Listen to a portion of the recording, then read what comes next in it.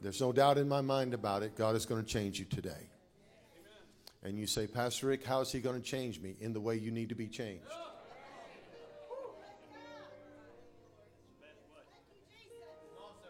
He's going to fix you right where you need to be fixed. As a matter of fact, the restoration process for many of you began today.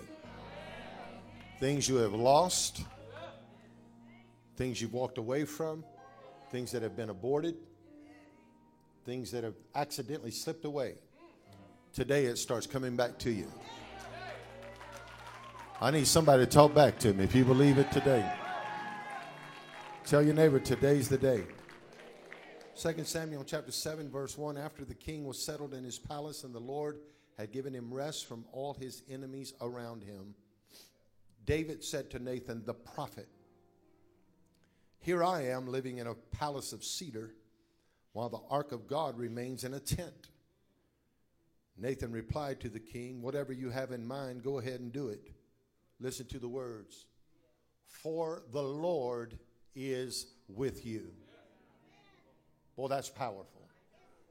For the Lord, now when a prophet tells you that God is with you, there's nothing more confirming. That night, the word of the Lord came to Nathan saying, go and tell my servant David, this is what the Lord says. Are you the one to build me a house to dwell in? I have not dwelt in a house from the day that I brought the Israelites up out of Egypt to this day. I have been moving.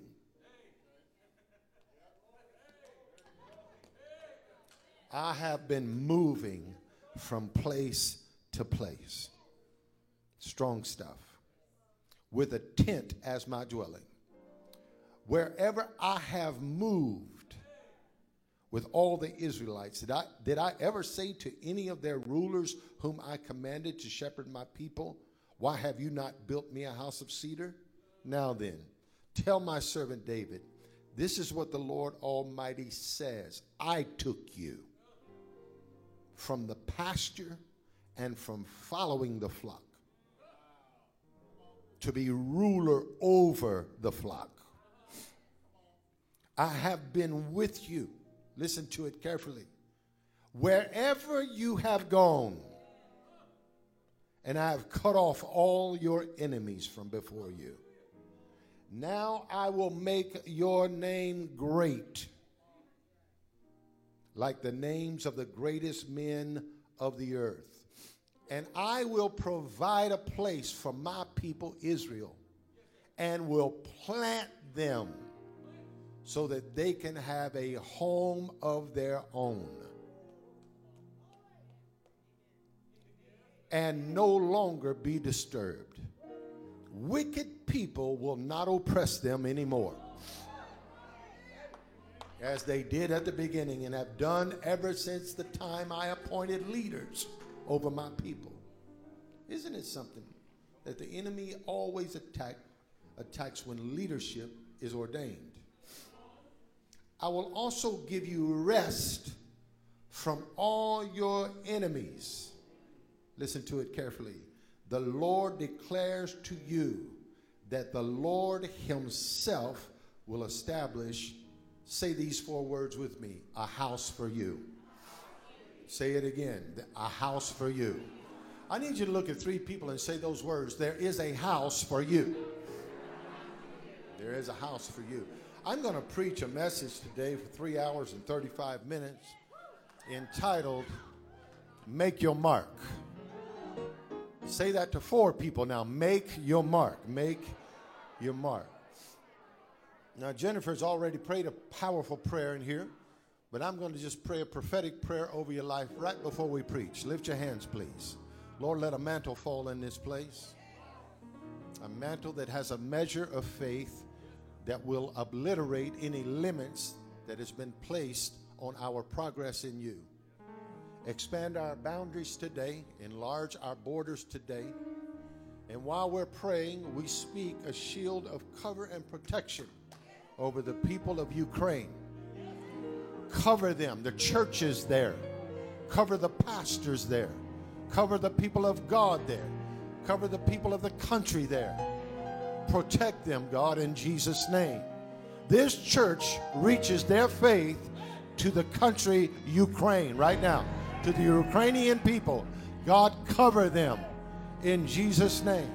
Now, Father, I ask you to do something simply explosive and demonstrative in this sanctuary. We did not come here to be placated.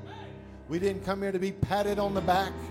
We came here to be prophetically challenged, and we ask you for an anointing that breaks every yoke and sets the oppressed free.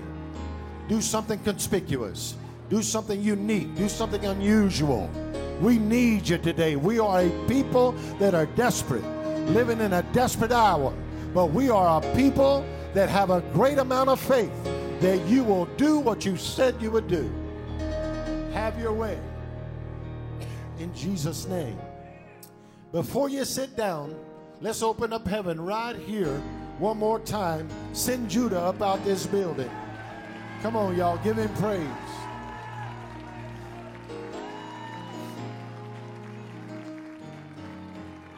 Before you sit down, tell your neighbor, make your mark. Make your mark. Verse 9 says, I have been with you wherever you have gone, and I have cut off all your enemies from before you. Listen to these words. Now I will make your name great, like the names of the greatest men of the earth. We began a series on covenant this year. And we have been in this series for quite some time, and I'm going to continue this for the next few weeks. But today is a special day for our church. It's a day of covenant, as tonight we will reassemble ourselves in this sanctuary, and we will talk about the strength of God's covenant to this house, past, present, and future. There are 22 letters in the Hebrew alphabet. We've covered some of this. I'm going to rehearse it for the sake of current revelation. 2022 is a significant year in many ways. I believe that 2022 will show us stuff prophetically we have never seen before in regards to the health, the strength, the fortitude of the people of God. It is important for you to lock in and locate your identity in Christ. Do not be shaken. Do not be moved. Do not let the circumstance change your mind about who your God is and who saved your soul. The letter Tav is the 22nd letter in the Hebrew alphabet, means a sign and a seal. It's actually, if you could see it pictured, it's a picture of two crossed sticks. The Hebrew mindset sees those two crossed sticks as a sling that was used to sling stones at the enemy. It's interesting to me that Tav means the marking or signing or sealing of the covenant. The marking, the signing, and the sealing of the covenant. It literally means the mark of the covenant. The mark of the covenant. You'll see contracts today, even when you buy homes. They will slide the paper across the desk, and they will put an X there. And they will tell you, sign here. That is how it was derived from the word covenant or contract. Sign here. Crossed sticks. Sign here. My dad had a third grade education. That's as far as he went in school. His dad was struck by lightning when he was in the third grade. His mother died when he was in the third grade. My dad could not read. My mother read the newspaper to him every morning. It was her privilege. She would give him a check to go and buy things, and I would be with him, and the check would already be filled out. And even at the age of 9, I could fill out the check. But when it came time to sign the check, he would mark it with an X because he couldn't write either. He couldn't read. He couldn't write. But he raised 7 children. He was a very successful welder. And we're all successful today because of my dad's sacrifice. But there was something significant about my dad marking the spot. Because when he marked the spot, that was his authority. He was saying, I own it. I purchase it. It's mine. The phrase, make your mark, originated in archery. By river, I love you. I love you, Papito. He wanted to preach with me today, and that's why I was a little bit distracted. I didn't know how much I was going to preach, and he was preaching back at me. But it originated in archery, and when the archer was learning to shoot the arrow, it was always told to him in his ear, make your mark. It was not hit your mark. It was make your mark, which meant hit your mark. It's interesting to me that the word sin means missing the mark. Sin is not necessarily cussing. Sin is missing the mark. Paul said, I press toward the mark of the high calling that is found in Christ Jesus. My desire is not to miss the mark. Hitting the mark is operating in the full efficacy of your purpose. You just missed that there. Hitting the mark is operating in the full efficacy of your purpose. When you miss the mark, you are not operating in purpose. When you do not operate in purpose, you lose power. You lose traction. You lose progress. It meant doing something that gives you, making a mark is doing something that gives you a distinction. To attain distinction. You know what? I want to challenge you today, before I even go a little bit further, that you make up in your mind that God has ordained you. He has anointed you to make a mark in this world, to make a mark in your generation. Listen to this, to make a mark in your family. If making a mark is attaining distinction, then that means you don't have to be like everyone else that has come through your lineage. What I'm saying is, the same curse that held them in drug addiction, the same stronghold that held them in poverty, should not be the same cycle that keeps you circulating the same curse in your life. At some point, somebody somewhere has to stand up and say, enough is enough. I'm about to make a mark in my generation, in my family, in my lineage, in my genealogy. Look at your neighbor and tell them, why not you and why not now? Make your mark. Make your mark. Verse 9, God says to David, help me, Holy Ghost. I have been with you wherever you have gone. I have cut off all your enemies from before you. Now you're going to make your mark. Now I will make your name great. You're going to do something that everybody's going to know you by. You my man, David. I know all about you. I know your failures, your faults, and your flaws. And none of that has disqualified you from being my man.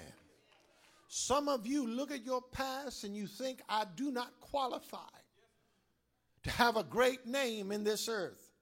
Today I've come by to dismiss that notion and remind you that you are fearfully and wonderfully made, and all your days were written before one of them came to pass. You have not done one thing that has shocked God, and your destiny is not in jeopardy. I'm going to drop it on you right here. Your best is yet to come. I need about 5 people to jump up and shout, my best day is in front of me and not behind me. My God, today. So God begins to remind David, you are my man. Verse 8 says, now then, tell my servant David, this is what the Lord Almighty says. I took you. Nobody else took you. I took you. Your daddy didn't do it. Your mama didn't do it. Your education didn't do it. Your professor didn't do it. Your degree didn't do it. I took you. I took you from behind and I placed you in front. I took you from following to the position of leading. I don't know what your opinion is of the president of the Ukraine. I don't even care what it is. All I know is that dude right there is a tough somebody. When you say, listen, I was raised in this country. This is my soil. I'm going to fight. I'm going to put on the armor. I'm going to stand with my men. And I might die doing it, but I'm going to leave a mark in this earth. You might not celebrate him, but I do, just because of his fortitude. And I pray Ukraine is the David facing Goliath. I pray they pull a sling out. I pray they sling something at Russia that shocks Putin and the whole world. Come on, Zelensky. Stand up. Make a mark. I'm sorry, I had to go there. I chose you.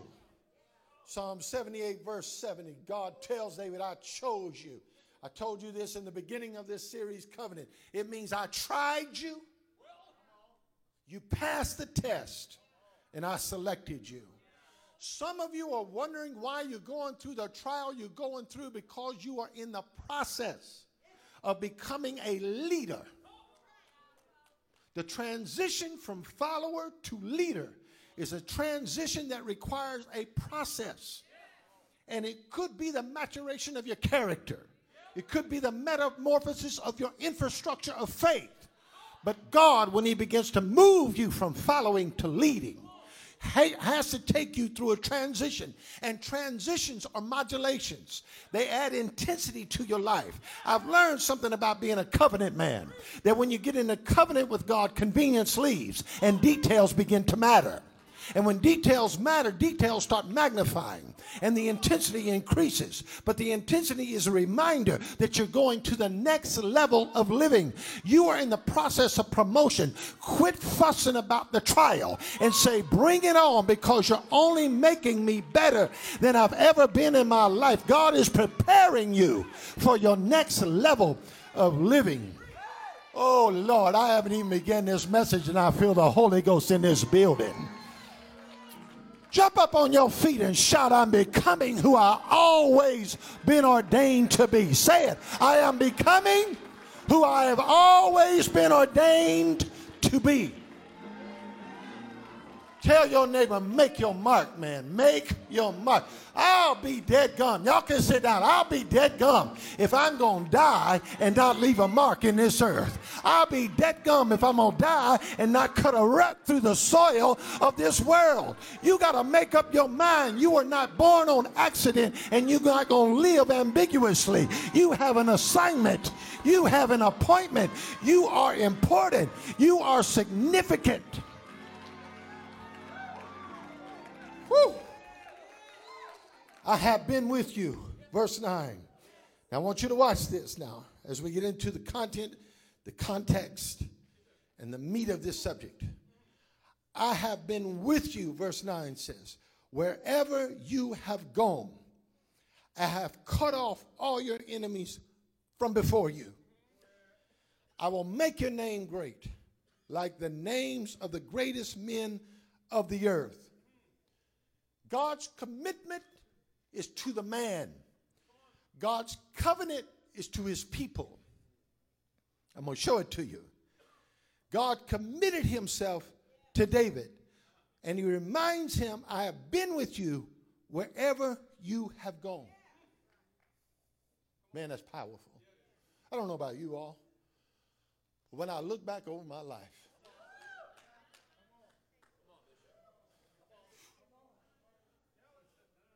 when I look back over my life and think, God, you were with me there? Wait a minute. You was with me when I was smart, and you were with me when I was stupid. Don't act like you ain't acted stupid. You were with me when I was up. You were with me when I was down. I've learned something about the presence of God. I was with you wherever you have been.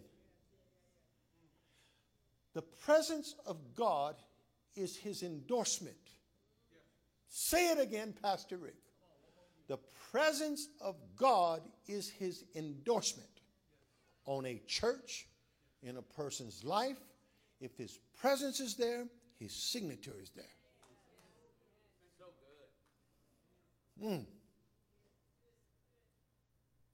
Have you ever felt the presence of God? Have you ever felt like the presence of God wasn't there? David prayed like this. He said, Lord, restore the joy of my salvation, and take not thy presence from me. I can live without material things. I can live without money. I can live without a palace. I can live without a crown. But whatever you do, don't take your presence, from my life. If you take your presence from my life, I am like a fish out of water. I can't breathe right. I can't function right. I can't move right. I have to have your presence. Lord, I need your presence in my truck. I need your presence in my house. I need your presence on my property. I need your presence in my family. I need your presence every day in my life. And that's why God said, if you make your bed in the pits of hell, I am there with you, because I know the significance of my presence in your life. I know that you cannot function properly without me in your life. That's why Jesus said, lo, I am with you always, even unto the end of the earth. I'm going to give me some help in here in just a moment. This is a patriarchal promise. The patriarchal promise is the presence of God. God spoke to Jacob in Genesis 28:15, and he said, I am with you, and I will keep you in all places, not some places, but in all places that you go. And I will bring you again to this land, and I will not leave you, Jacob. He's not talking to Israel. He's Jacob right now. He's not Israel right now. He said, I will be with you, Jacob, until I have done that which I have spoken to thee of. God said, my presence is going to be with you till my promise is fulfilled. And I came by to tell you, do not lose hope. Stay in the presence of God. How do you do it? Worship God. Praise God. The Bible says God inhabits the praises of his people. There's a lot of churches wondering where his presence is, and I'm wondering where his praise is. Because if you get the praise in the house, the presence has to come down. How do you get his presence? You worship him with all your heart, and he settles down in your living room. He settles down in your bedroom. He'll settle down in your workplace. place. All you got to do is praise him. His presence inhabits the praises of his people.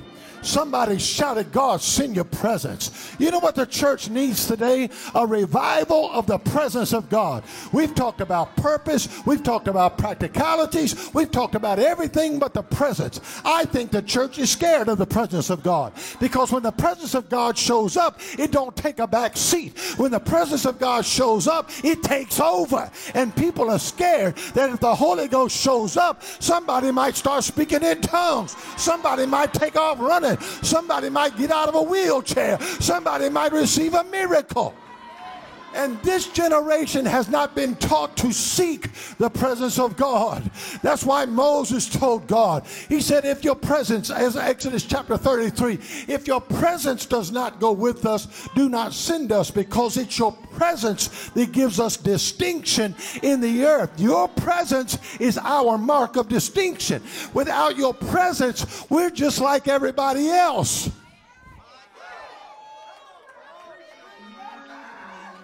I don't know what you've been crying, but I've been crying, God, send not your omnipresence. We already know you everywhere at one time, but send your manifested, tangible presence that you can feel in a room. You can feel in a sanctuary. If anybody is longing for the presence of God, say like David, as the deer panteth after the water brook, so panteth my soul after thee, O God. The question is, how bad do you want it? I'm going to ask you to take 10 seconds to get up and praise him like you want the presence to come down in the building.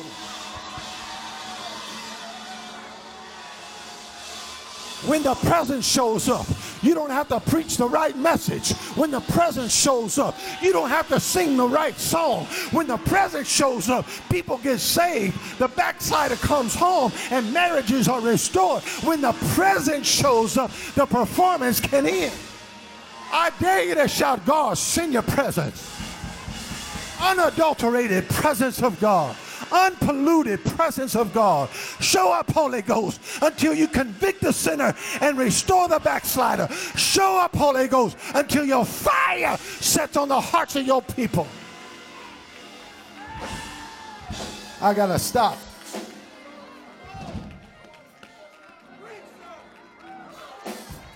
And he tells David, I have been with you wherever you have gone.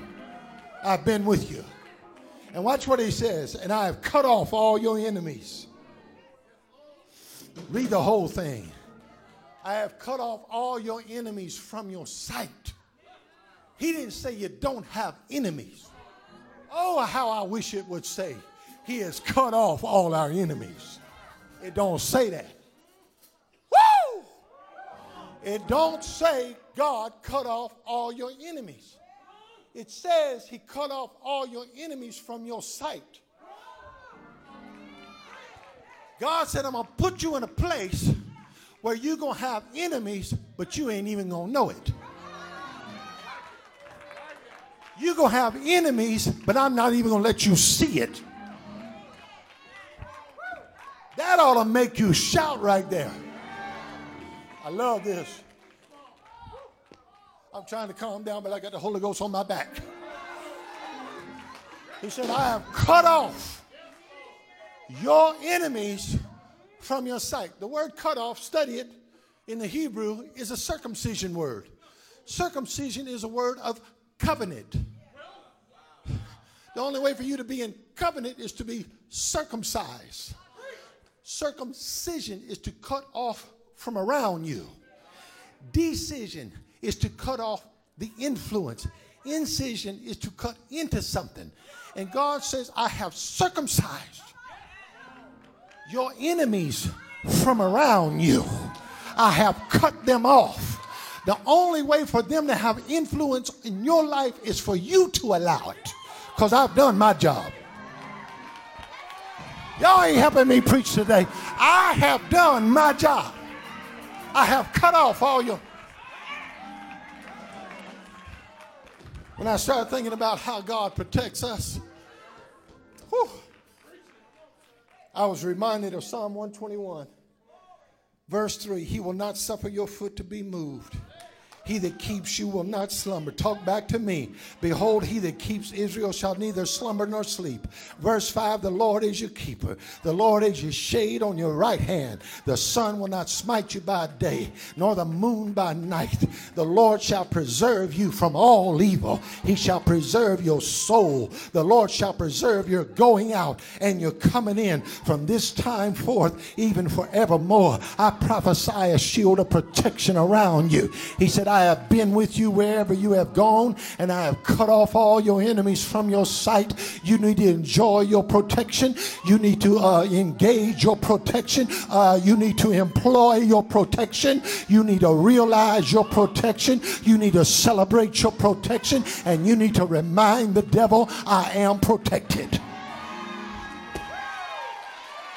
Somebody shout, there's a hedge around my family. There's a hedge around my life. There's a hedge around my house. There's a hedge around this church. There is blood-bought property right here. And the blood of Jesus is on the circumference of your life. Come on, Holy Ghost.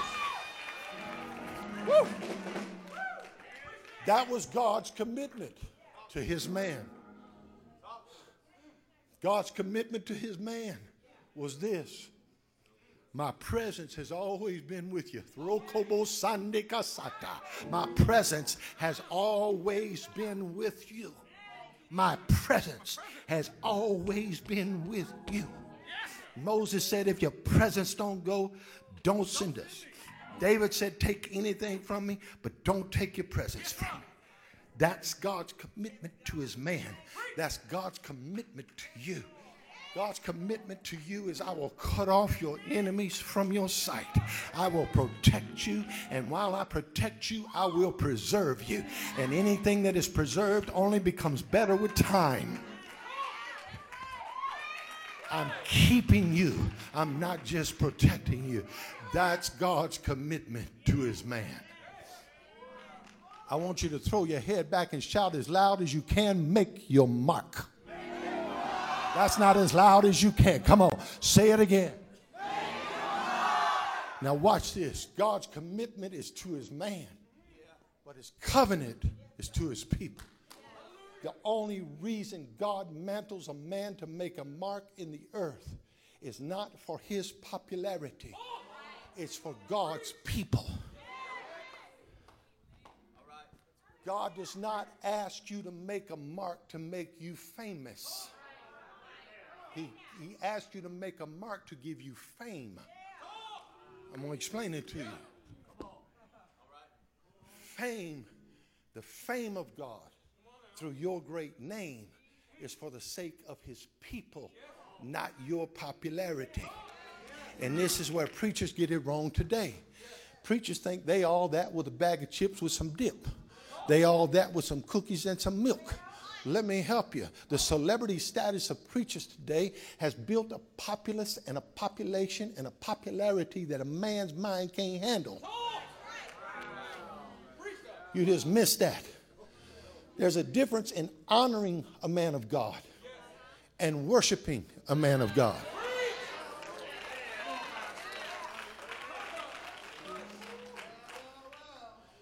And if you would really be good Christians, preach in here, Pastor Rick. If you would really be good Christians, you would celebrate your man of God. Hold on now. I ain't trying to pump up myself because I got my help.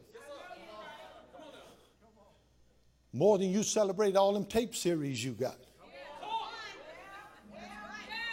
If I loved a man of God that much in another city, I'd move there. If that's my word of life, I would be there. I'd be at home on Sunday morning listening to him instead of coming to this building. You need to decide where your source comes from. Come on, preach, Pastor Rick. Somebody asked me one time, Butch, how do you find your church? You find your shepherd. How do you find your shepherd? Jesus said the sheep know their shepherd's voice. It's not the best children's program. It's not the best choir or the songs. It's when you find the voice that speaks to your heart and speaks to your life. Somebody shout, that's my house right there. That's my house. Listen, you say, Pastor, how can you talk with such arrogance? That's not arrogance, baby. That's confidence. And there's a real thin line between the two. Paul didn't have no problem telling the church at Corinth, follow me as I follow Christ. But when you live in this region, you have to watch that because everybody feels like everybody's the same. You ain't no different than me. Oh, yes, I am. I didn't say I'm better than you, but I'm different than you. Leave it alone, Pastor Rick. Leave it alone. 2 all beef patties, special sauce, lettuce, cheese, pickled onion on a sesame seed bun.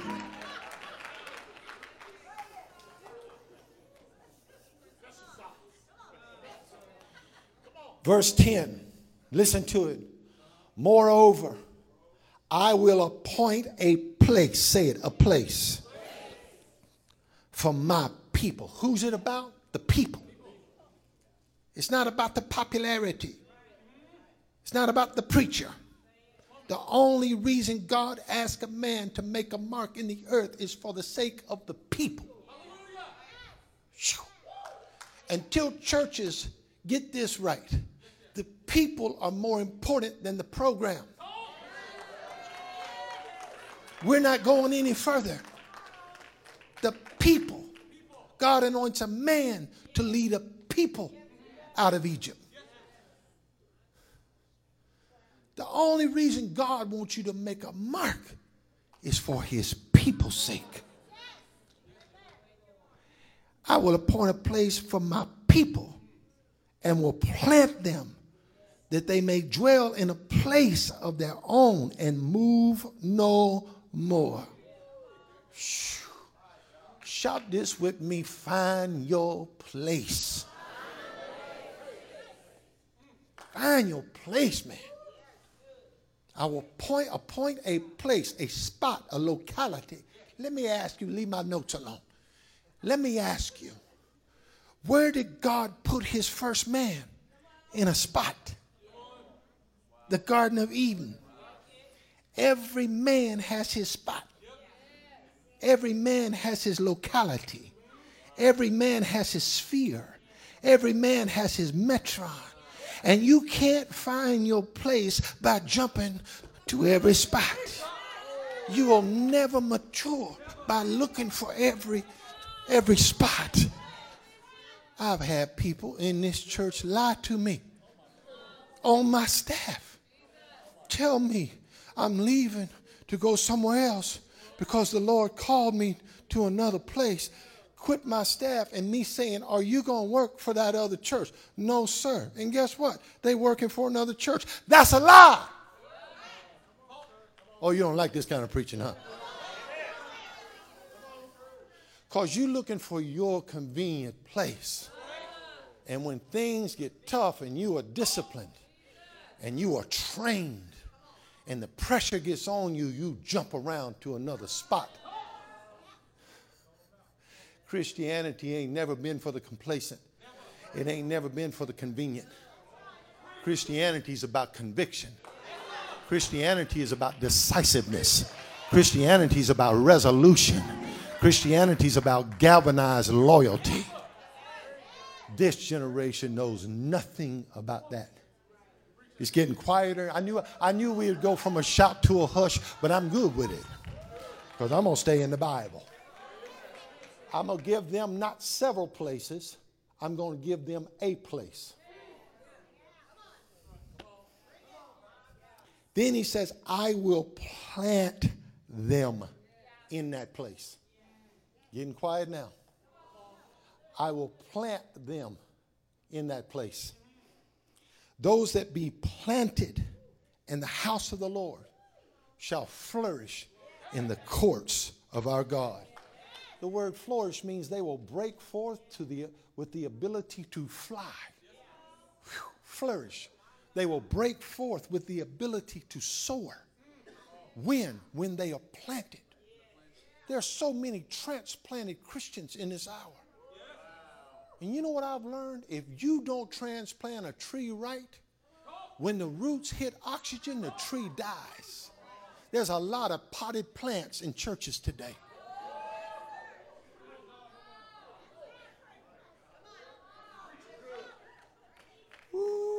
Pastor Rick, you are really hitting hard today.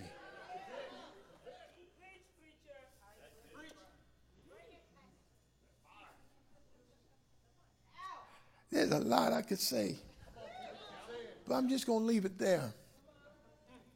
I'm going to ask you to settle down.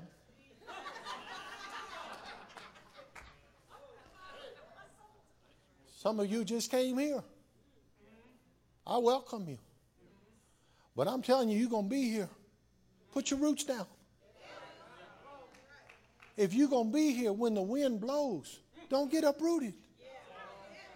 If you're going to be here when the preacher says something you don't like, or you hear gossiping lies from devils in the sanctuary, don't go, I didn't know that, and run. Just look at them and say, hey, do I look like a trash can? Do I have trash can right here? Don't put your trash on me. If the church would stand up against a gossiping, divisive, lying spirit, you know what the Bible says? This is what you don't see in church today. Mark those who cause division among the brethren. Mark them. That's New Testament theology. Mark them. Y'all don't want real church. You want that 1 hour church that pats you on the back and placates you. And listen, if it ain't 59 minutes, you ain't going. God forbid the Holy Ghost show up and we fall out in travail and have to stay for a couple of hours until God does something. God forbid that. All right, I'll leave it alone. Here's the next promise. You will be planted and you will no longer be disturbed. Say this with me. It ain't going to bother me no more. Now you're saying, Pastor Rick, ain't is not a proper word. Well, today it is. Say it again. It ain't.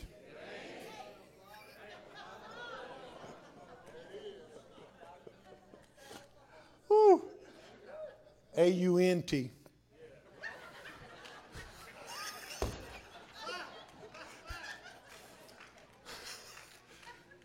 We always called Ain't Ruby. Till we learned it was Aunt Ruby, and I didn't learn that till I was 23 years old. And then I found out from my Church in Christ friend, Church of God in Christ friend, that it was Auntie. But to me, it still ain't Ruby. Ain't it right?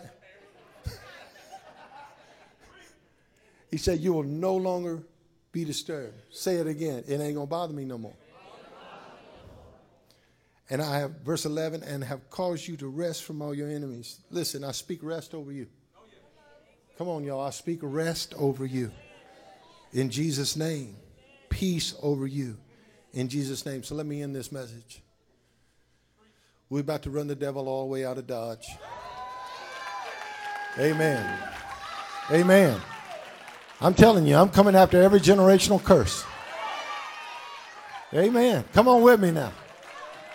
I'm coming after every spiritual authority in heavenly places over this region, over this state, over this territory, the spirit of entitlement, the spirit of selfishness, the spirit of division, the spirit of gossip and slander. I come against it in Jesus' name. Let's get something done in here. Tell your neighbor, let's get something done here. Now watch this. What does it mean? He will make your name great. It means you have made your mark. And God tells David, I have made you a great name. I will give you a great name. I will make you a great name. What does that mean? I will give you a conspicuous position of influence. It doesn't mean I'm going to make you a celebrity. It means I'm going to give you a conspicuous position of influence. In other words, everybody going to know you. The devil and all his cohorts. To the point that when you wake up and your feet hit the floor, the devil's going to say, oh no. I would rather my name be known in hell than my name be known in earth. Y'all ain't hearing me. I want the devil and every demon in heavenly places, to every principality, every power, every ruler. I want them to know my name. A conspicuous position that carries influence. Devil, you better know. Rick Hawkins is alive and well. And I am coming to push you back and advance the kingdom of God. That's how God wants you to be in your family. How does it happen? Now rest. Just go ahead and sit down because you're about to run all over the building. How does it happen? I got my 9 minutes and I'm going to wear it out. God only told 2 men, John, 2 men in Scripture. Only 2 men. Only 2 men. 2. How many? Only 2. These words. I will make your name great. How many men? 2 men. I just told you one of them. Who is he? David. Thank you for listening. He told David, I will make your name great. But Butch, welcome home. That is not the first man that God said, I will make your name great. David's not the first man. David's not the only man. The first man that God ever said, I'm going to make your name great, is found in Genesis 12. The Lord said to Abram,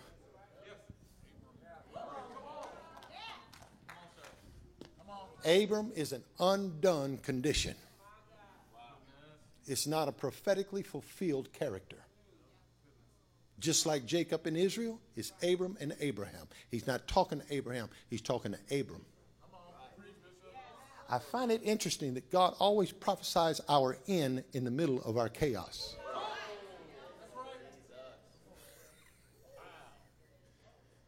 He speaks to you in your unfinished condition as though you are already complete.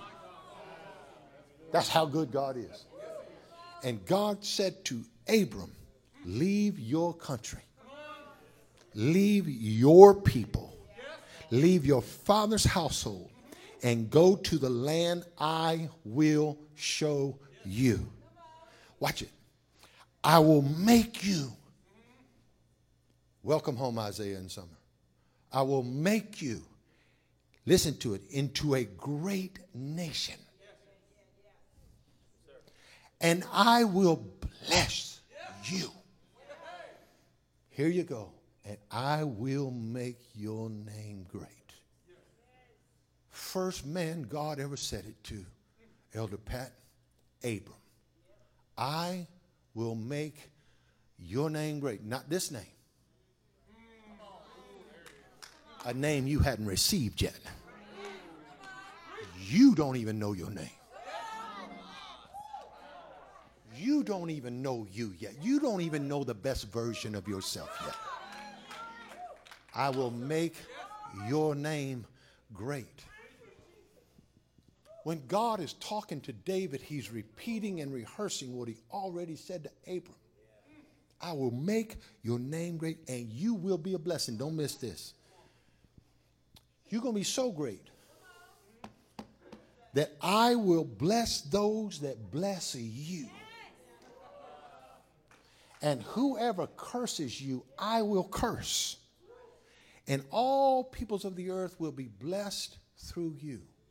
You know what the word curse there means? I will curse them that curse you. Let me fix it for you. When he says, I will bless them that bless you, he is referring to the etymology, the bereshith of blessing. When God breathed into man and he became a living soul, and God blessed him and said, be fruitful and multiply. You know what it means? To kneel down and kiss him.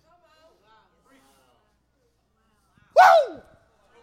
I watched my son River the other day. I walked in. When he sees Daddy, he gets happy. He starts clapping. He starts smiling.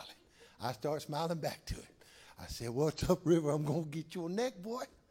I'm going to get that neck. And he's sitting on the floor.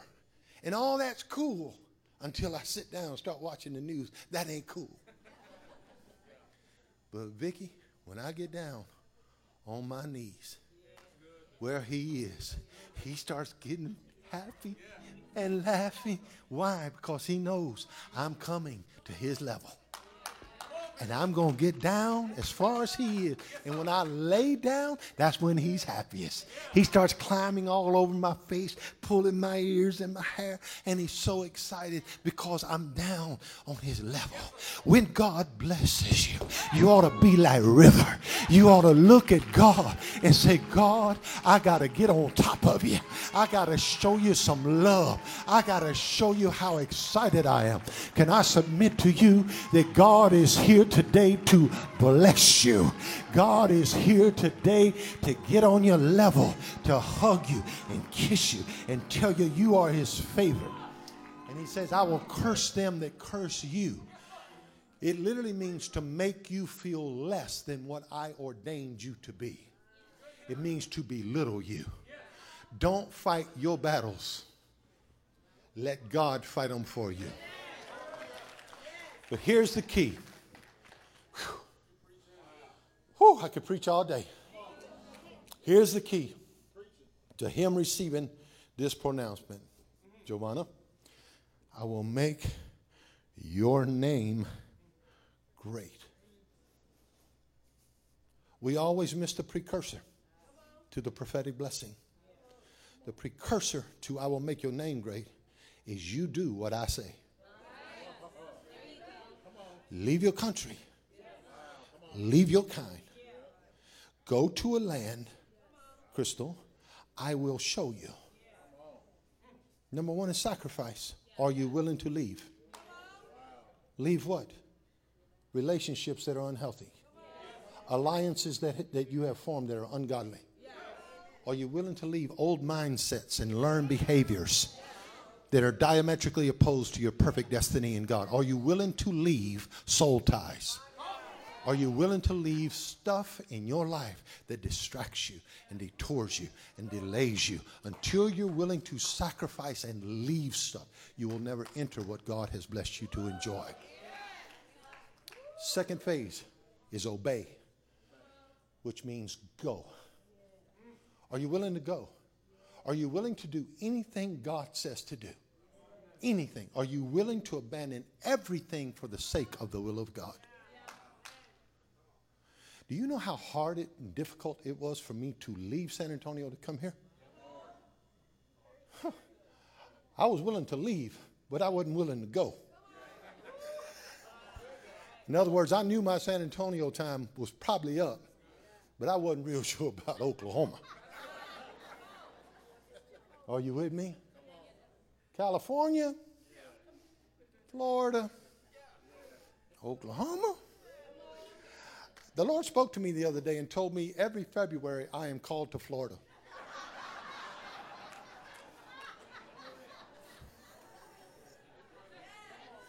I call you to Florida every February for the rest of your life, Rick Hawkins. 4-week revival. I was willing to leave, but I wasn't really willing to go.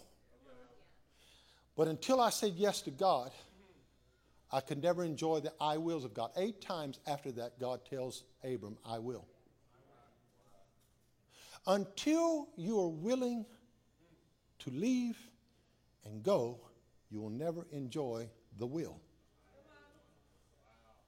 I will bless you. I will keep you. I will curse them that curse. I will do all this stuff for you if you will leave and go. Somebody shout, God is good. Now here's the thing about the will of God. The will of God comes by progressive revelation. We all wish that we could just go, that's the will of God. The will of God comes how? Progressive revelation. What does that mean? As you go, he shows. When you stop, he stops. As you move, he opens. Come on in this building. As you grow in him, he reveals more to you. When you stop, everything ends. You have no further, but as you're willing to move, he said, go to a land I will show you, Brad. As you go, he opens up. What are you saying to us, Pastor Rick? Don't quit. Stop quitting. Stop quitting church. Stop quitting worshiping. Stop quitting praise. Stop doing that. Stop being a quitter. Come on, y'all, talk back to me. If things don't feel right, I'm not doing it. No, stop doing that. You're a quitter. You start saying, I'm going to praise God regardless of the problem I'm facing. I'm going to worship God no matter how worried I am about a situation.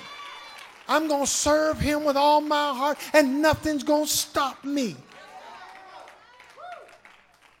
God is good. Last question, and I'll end if you believe me.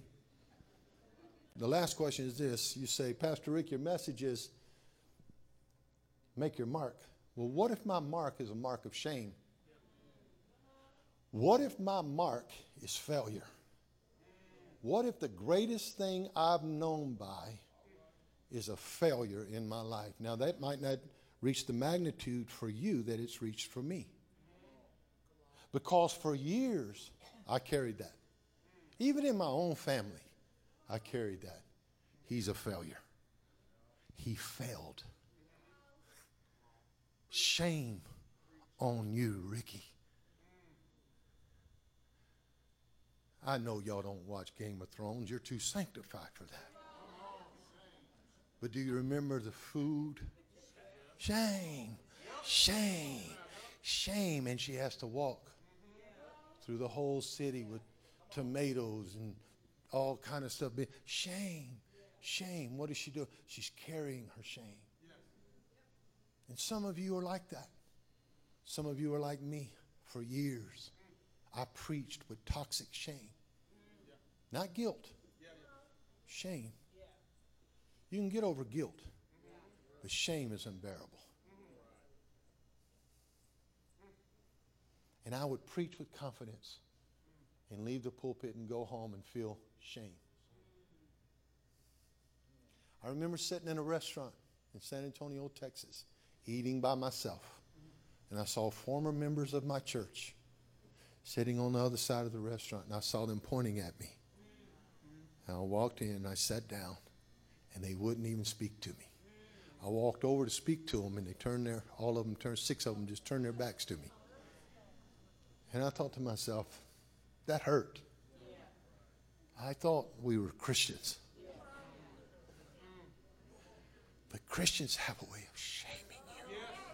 They want you to feel shame for what you did. They want you to feel dirty. And shame is a horrible burden to bear.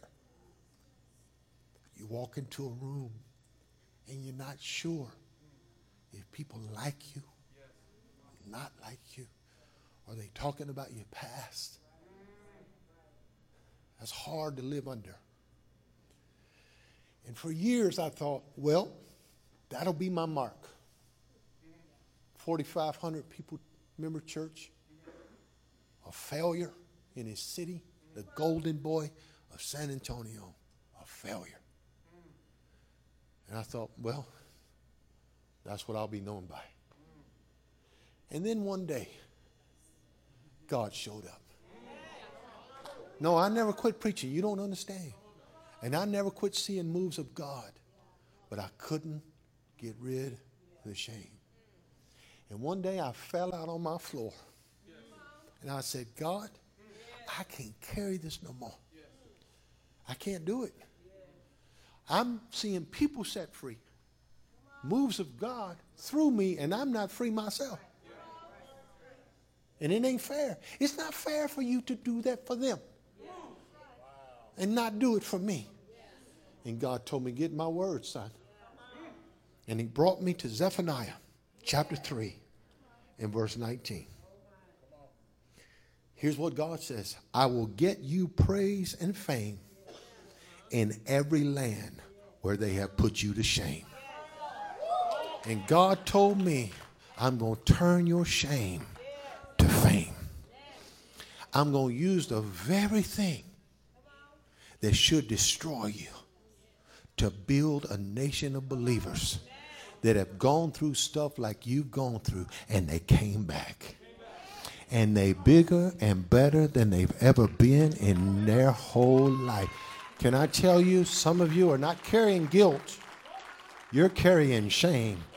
And God told me to tell you, you still going to leave a mark. But your mark is not going to be the mark of shame. Your mark is going to be the mark of fame. A conspicuous position of influence. All that you've lost is being restored to you 100-fold. Your best is in front of you and not behind you.